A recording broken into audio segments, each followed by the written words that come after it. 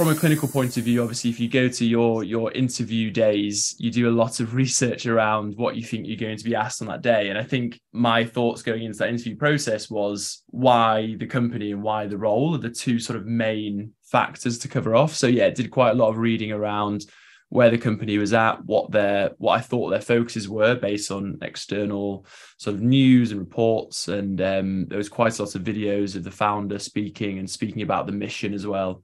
So I think that sort of prep work is really important. What is it like as a doctor when you're moving from a clinical to a non-clinical role in health tech? How do you move into health tech, and what is that application process like? And is the grass really greener? Listen to this episode with Dr. James Wadkin, who moved from clinical medicine, working as a teaching fellow, to becoming the clinical partnerships director at a global health tech company, MedShare. So he gives us some really juicy insider tips on how he prepared for his interview and how he got the job, but also how he got promoted very quickly. And before we get into that episode, do not forget to subscribe. And if you want to know when the next episode is out and be the first to watch it, feel free to go to medicfootprints.org/join our mission, and you will be the first to be notified.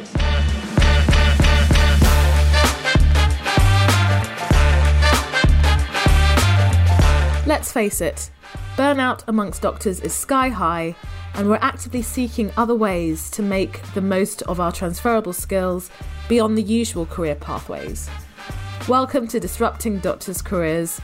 I'm your host, Dr. Abena Bubbs-Jones, and I'm on a mission to connect 1 million doctors across the world with the best in diverse career opportunities. Hello, everybody. Welcome to Disrupting Doctors' Careers podcast. I'm your host, Dr. Abena Bubbs-Jones, the founder of Medic Footprints and a career change expeditious expert. I'm trying to think, what am I going to say about that?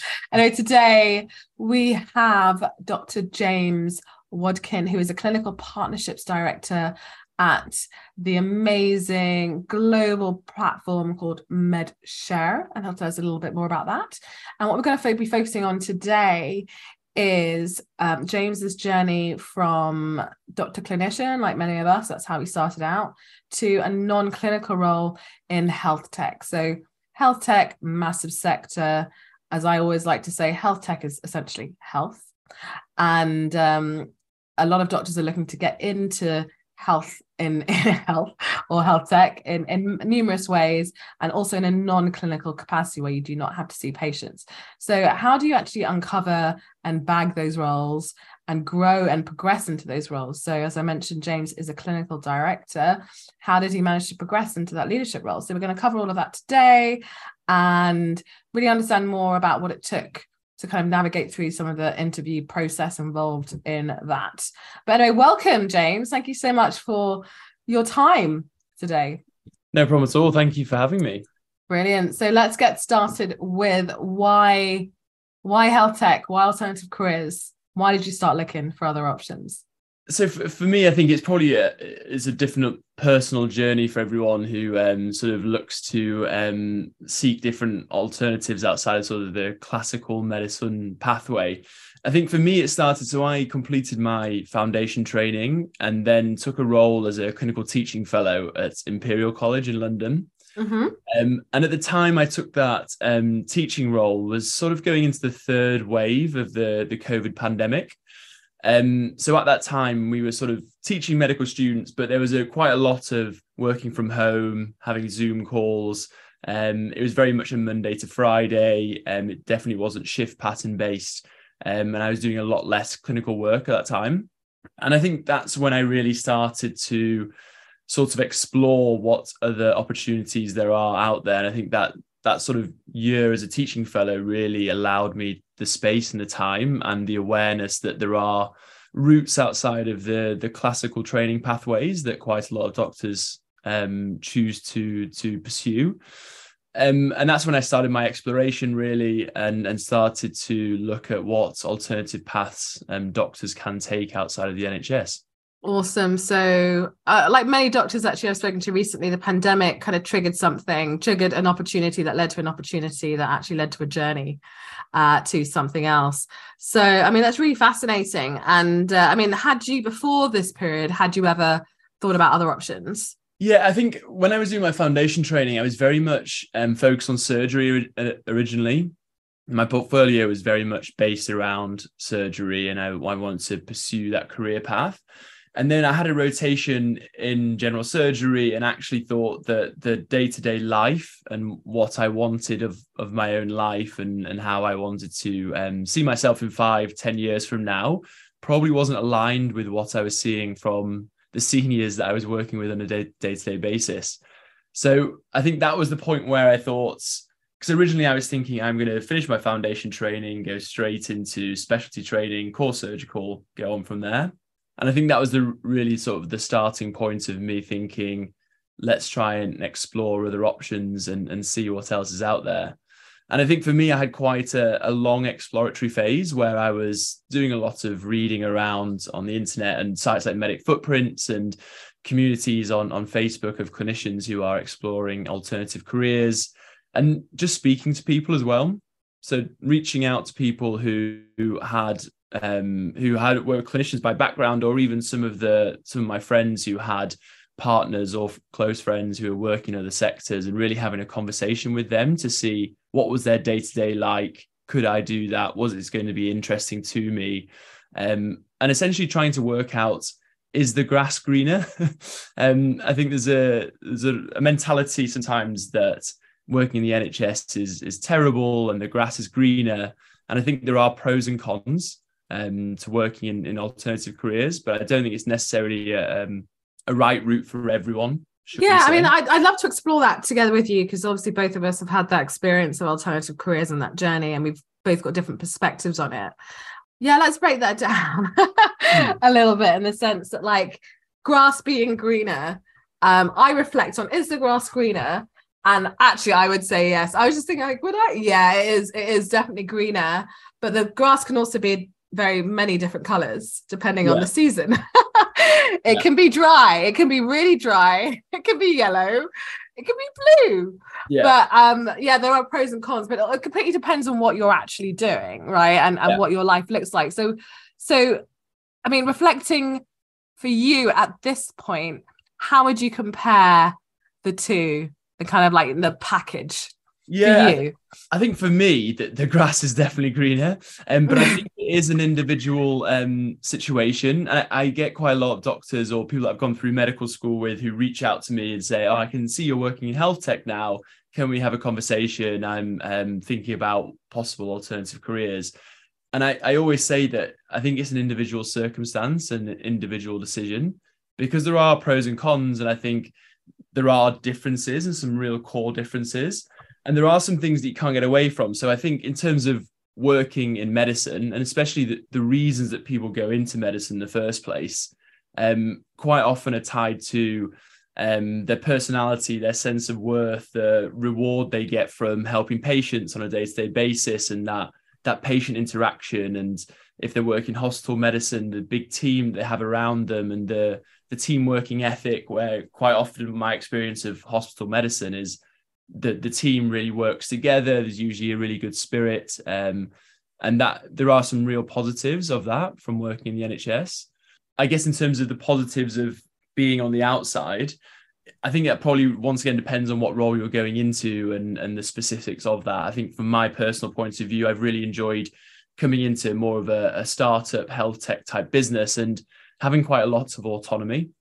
So it's something that I didn't really have in the NHS. You're in a big system, you have very restrictive roles, and now in the current role that I'm in, I have a lot more autonomy to A, be creative, and B, to manage my own workload, manage my own time, manage my own deadlines, and also then look to progress in a leadership and management role as well, rather than from an NHS point of view working your way up the ladder in a very set manner. Yeah, no, I think you've raised some really interesting points there, and the fact that you have a lot more autonomy than you did in NHS clinical practice. And when people talk about autonomy, it's like, well, actually, that's a really great thing to have, right? You know, you get to just design everything yourself and make decisions yourself. But what I found, I don't know whether you had the same experience, especially at the beginning, where suddenly I had all this autonomy to decide how long I was going to work. When I'd stop working, that was a big issue, like actually stopping working. Like there were no real boundaries for a while for me.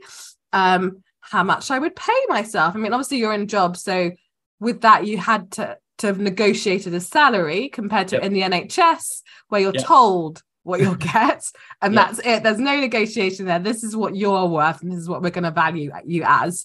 And then you mentioned talking about deadlines and goals and all of that stuff, where again, like that's not something that as doctors we're used to really doing for ourselves, besides like having to get stuff sorted out for our portfolio, right? So like how did you manage that transition where you got all this kind of newfound autonomy and freedom in that sense? Because actually I found it quite overwhelming, and I made so many mistakes along the way that kind of because I started off going, oh, I've got all this free everything. But actually kind of making decisions about actually boundaries in my life was really challenging at the start. But I'd love to hear from your perspective as to how you found that.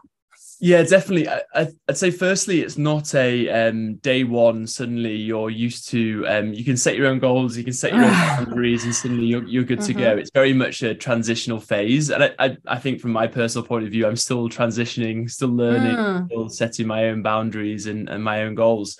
But I think also a really key part of it, and part of my personal journey, was when I joined MedShare, there was a senior clinical chief medical officer who had a really similar background to me. So she'd come through clinical medicine, progressed into and segued over into health tech, and then progressed up sort of the leadership ladder here as well.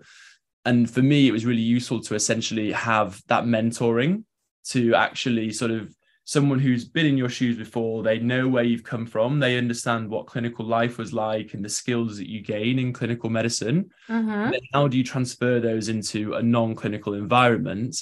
And how do you actually then build upon them to, start setting goals, understand sort of the long-term benefits, put strategy in place around some of your sort of measurable goals as well. So for me, I think that was a key part of it, having that sort of mentoring and that sort of role modeling to see how to make that transition. But I think it's in medicine, there's a lot of talk around sort of lifelong learning. And I think that's true whether you're in medicine and your lifelong learning is around the management of diabetes and how that evolves over time, or in roles outside of clinical medicine. I think it's still as important to keep learning, keep adapting and keep transitioning, really. Awesome. It's great to hear that you had a mentor when you moved into the company, but let's actually talk about the actual move into the company before I ask more about the mentorship that you received. So how did you actually get into MedShare? What was that journey like? So when I was doing my clinical teaching fellow role, I reached out to several people, some of which I knew, some of which were friends of friends. Mostly were medics who had moved into alternative careers. So I spoke to someone who was in medical affairs in pharmaceutical company, someone was in management consulting, and then I spoke to someone who was in a different health tech company. And part of that exploratory phase was then thinking, oh, I need to set up a LinkedIn profile here, which I think quite a lot of doctors in the UK still don't necessarily have a LinkedIn profile. So I set up a LinkedIn and started looking at the jobs on LinkedIn. And I used that as sort of a phase of what can I actually do here with the skills that I have in medicine, what's available across these different alternative careers. And whilst I was searching for jobs in health tech, I came across the MedShare job advert. And at that point, it was for a clinical manager and advisor. So that's the sort of the entry level here for clinicians that are making the move across into health tech. Thought it looked interesting, applied, went through the application process, and then started the job after my teaching fellow year. Okay, let's backtrack. So I love it when people are like, yeah, I saw the job, I applied, and then I started the job and there was no challenges in that whatsoever. rolled into the company. So Yeah. I'd love to hear a little bit more about that bit of the journey. Yeah. So tell me more about, because I mean, a lot of doctors, I think one of the biggest challenges for them is identifying a job that they want to actually apply for and that they think they can do, but more specifically the actual applying, right? So is my CV good enough? Like, how do I stand out? So what kind of things did you do to stand out in your application, do you think, looking back? I think a key one, and something that I now see when we're hiring new doctors now, is around how you frame your experience and frame why you want to move from a clinical role into, say, a health tech role. And I think quite a lot of time doctors frame it around the negatives of their current role or the negatives of working in the NHS. And I think a really key aspect is framing it around the positives. Why do you want to work for this company? Why do you want to move into this sector? What is it that interests you? And what is it that you can bring to that company in that sector?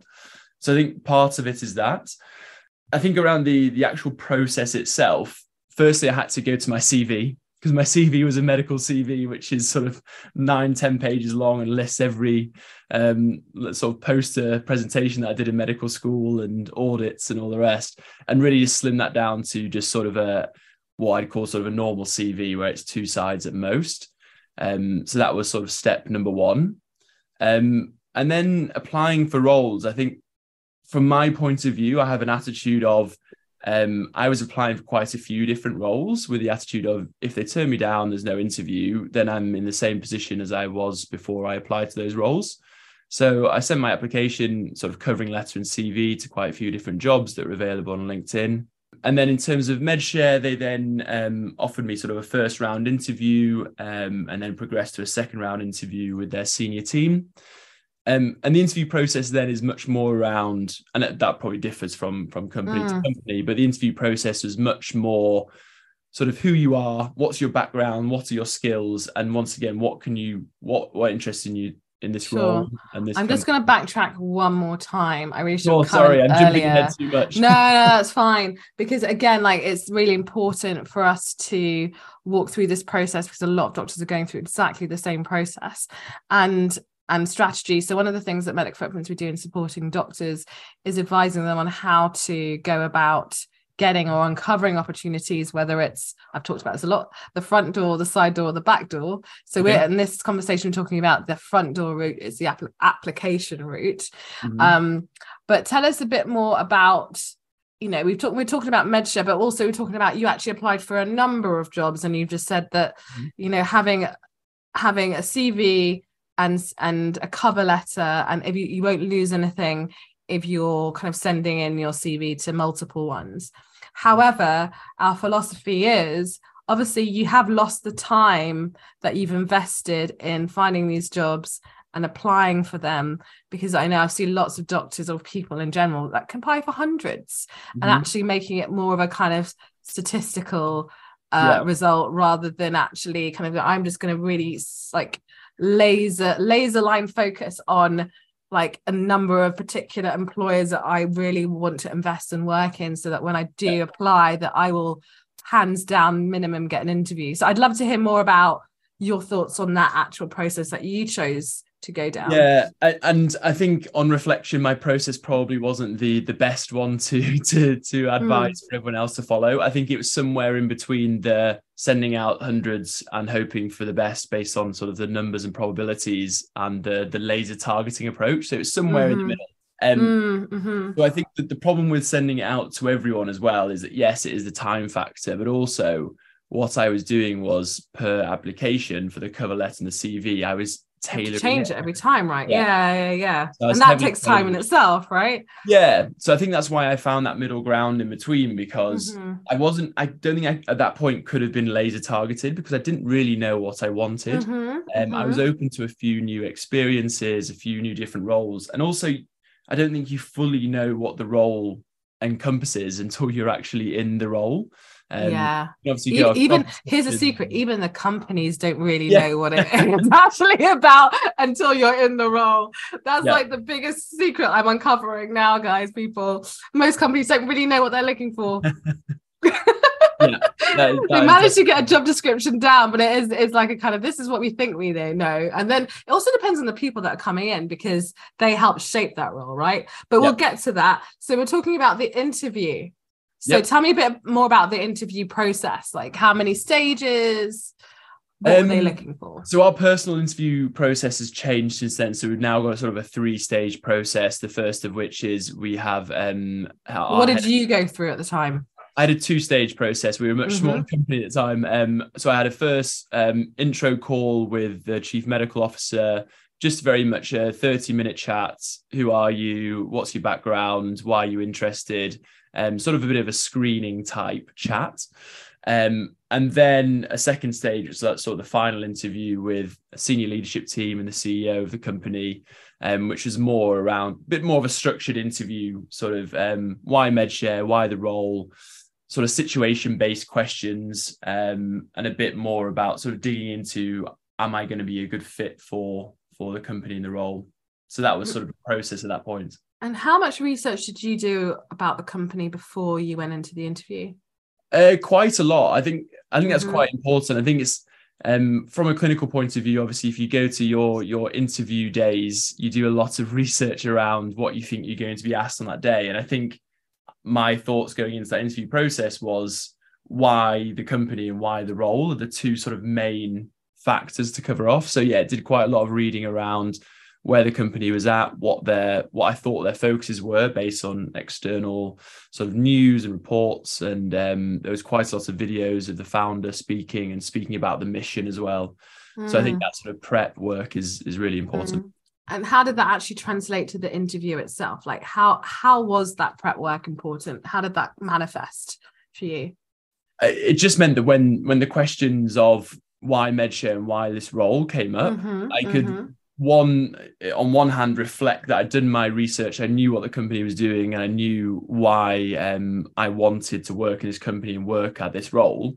But I could also weave in what's my experience, what are my skills, and what can I bring to that role and bring to the company to help them on their mission to make this role really useful for them, for the company.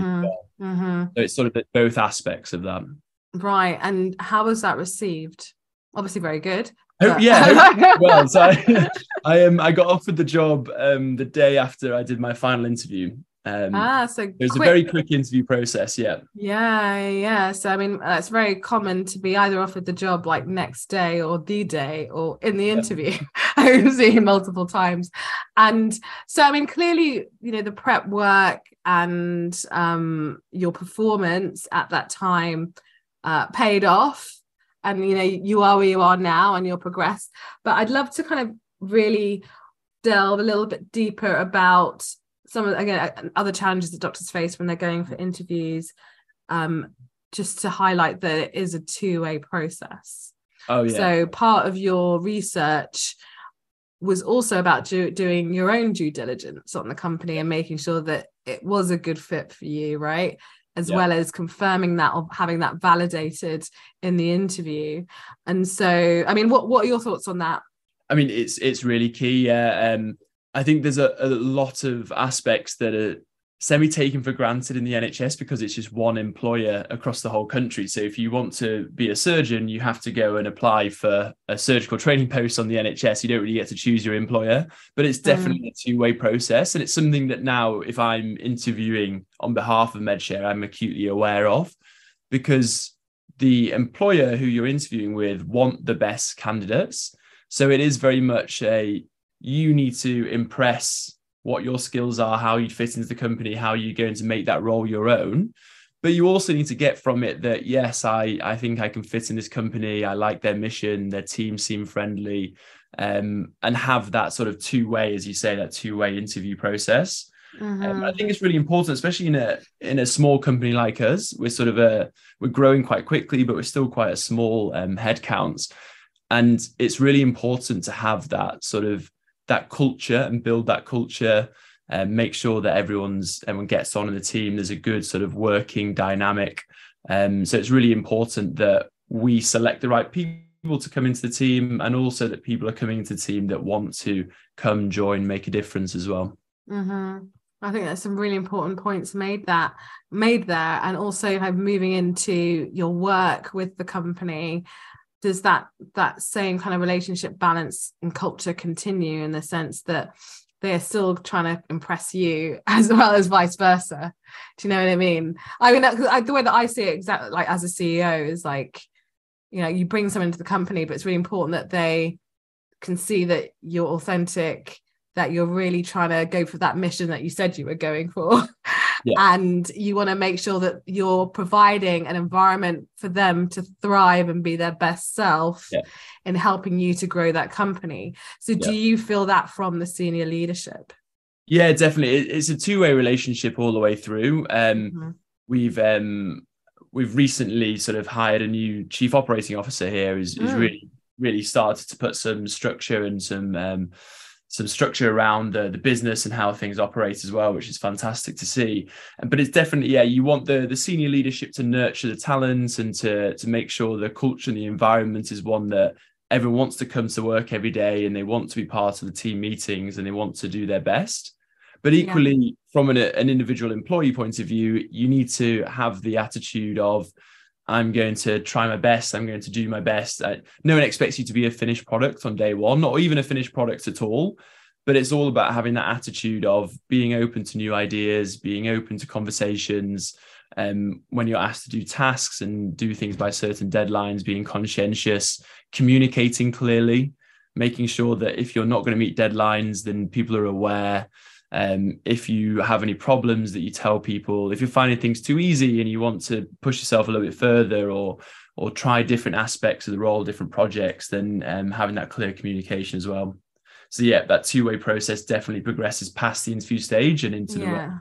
Interesting. And actually, I've got a question about the commercial mindset that's required to really thrive in these non-clinical health tech roles. So tell me a little bit more about, again, the contrast of being a clinician in the public sector and being a clinician in a non-clinical role with a commercial mindset. Like, how was that transition? Yeah, it's an interesting one, and I think I can only really speak from my own experience. I know people have had different. That's what we want. This is what you're here. We only want you speaking for you, FYI. Yeah. So I think I was been interested in that for a little while. So I've done quite a lot of reading around it whilst I was applying for the role, and then joining in MedShare, and then sort of progressing at more of the commercial aspects here. It's definitely something that a clinician coming straight from the NHS needs to build that awareness, because it's just something you're not exposed to on a day-to-day basis in the NHS.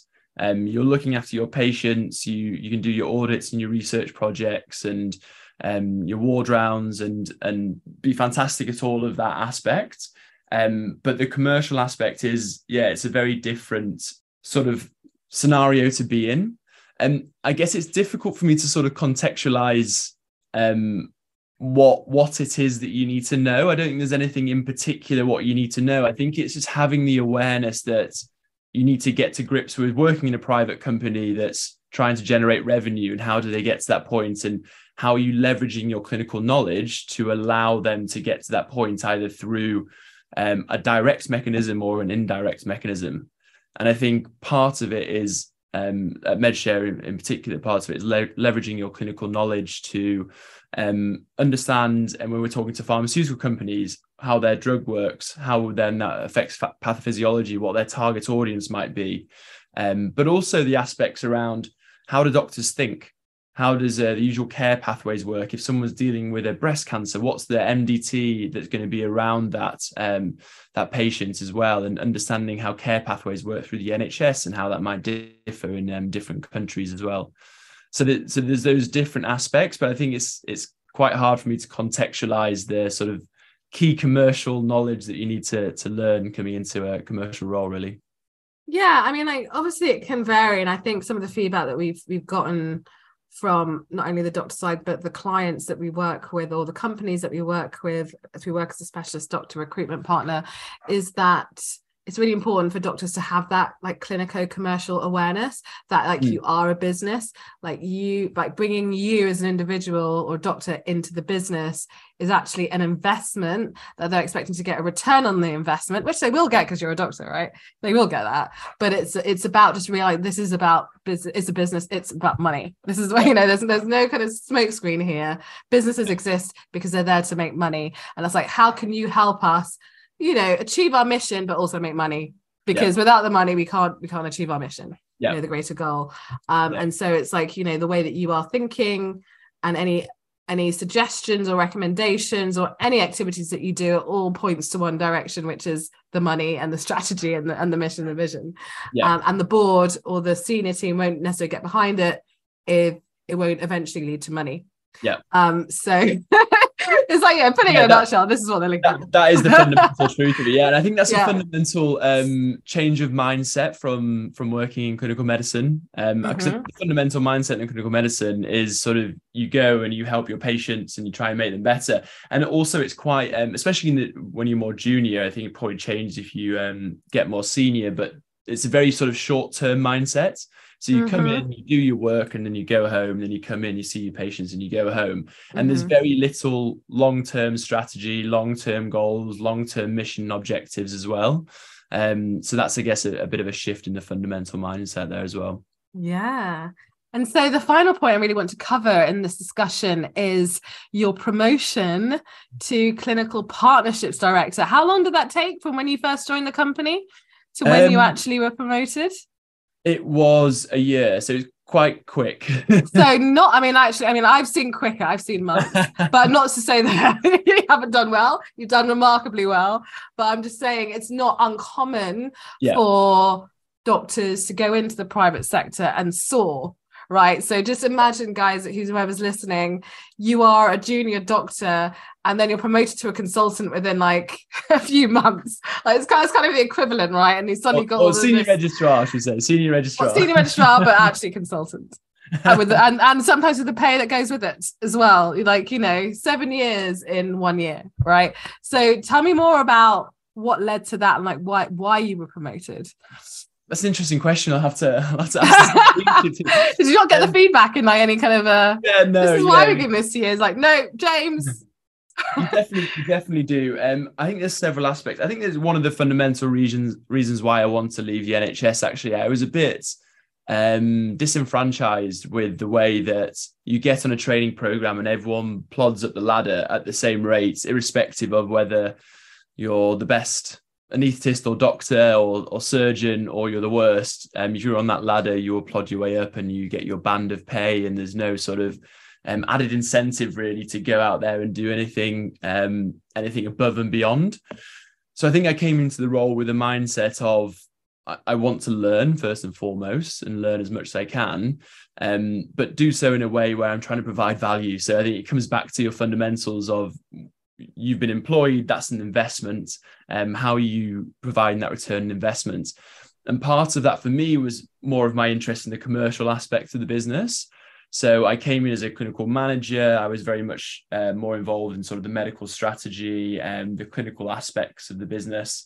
But then sort of shifted my focus more across to the commercial aspects, and then had essentially direct revenue against me and direct return on investment that I could then show. And it then became sort of a position where I can... How did that work, James? What do you mean direct revenue against you? What did that look like exactly? It's hard to explain it succinctly, but essentially I'm now part of the team that generates deals that come in to provide revenue for the company. And you were able to do that in your previous role as well? Yeah, so when you come in the clinical team here, you sort of sit across all aspects, because the commercial team need clinical expertise, and so do the sort of the community aspects as well. But I think one of the benefits of being in a startup type environment rather than a larger company is there's a lot more flexibility to go and explore different projects, be involved in different aspects. And how it works here is, if you find something you're interested in that you're good at, you can then carry on down that path. So that's what I did. And then the sort of return on investment and the value against you sort of increases. And that's how I essentially progressed and got promoted. Awesome. And again, congratulations. It really is an amazing achievement. And it's really great to see someone like yourself progress in a doctor-led, doctor-founded company. I'm always excited about those kind of companies. And so one final question that I know we didn't cover and that a lot of doctors are also worried about, again, going back to the big M word, money. So when it came to like being given a job offer, how did you negotiate your salary, and generally how does it compare to your salary as a junior doctor, so doctors kind of know what to expect in that whole process? Yeah, once again, I can only really talk about my own experience, but so when I took this role, I was very much an NHS doctor, and I didn't even think to negotiate my starting salary. I didn't even think that was a possibility. Mm-hmm. Which sounds ridiculous, but I think that is the mindset. You sort of get an offer in the NHS and you take that and you move on. Yeah. So my starting salary when I came across was aligned with NHS pay bands. So Yeah. I just finished as a sort of my teaching fellow role at sort of F3 sort of level. So they aligned it with sort of CT1, CT2 type level. And that was for the first 6 months, then passed my probation period and then had a pay review. And then things started escalating from there. And then it becomes based on what is the value you provide into the business. Do they want to reward you and keep you? And it in a founder-led small business like this, it's directly related to what is the value you are producing, and how can we reward you for that? And your reward is directly linked to your pay packet, essentially, which is another mindset shift, I guess, from the NHS. So without talking specifics, current sort of, and obviously now I'm on the more of the commercial aspect, it's a bit different, but earning substantially more than I would be doing in an NHS role. Mm-hmm. And yeah, how did that compare to then negotiating your leadership package? Yeah, so that it all rolls into one.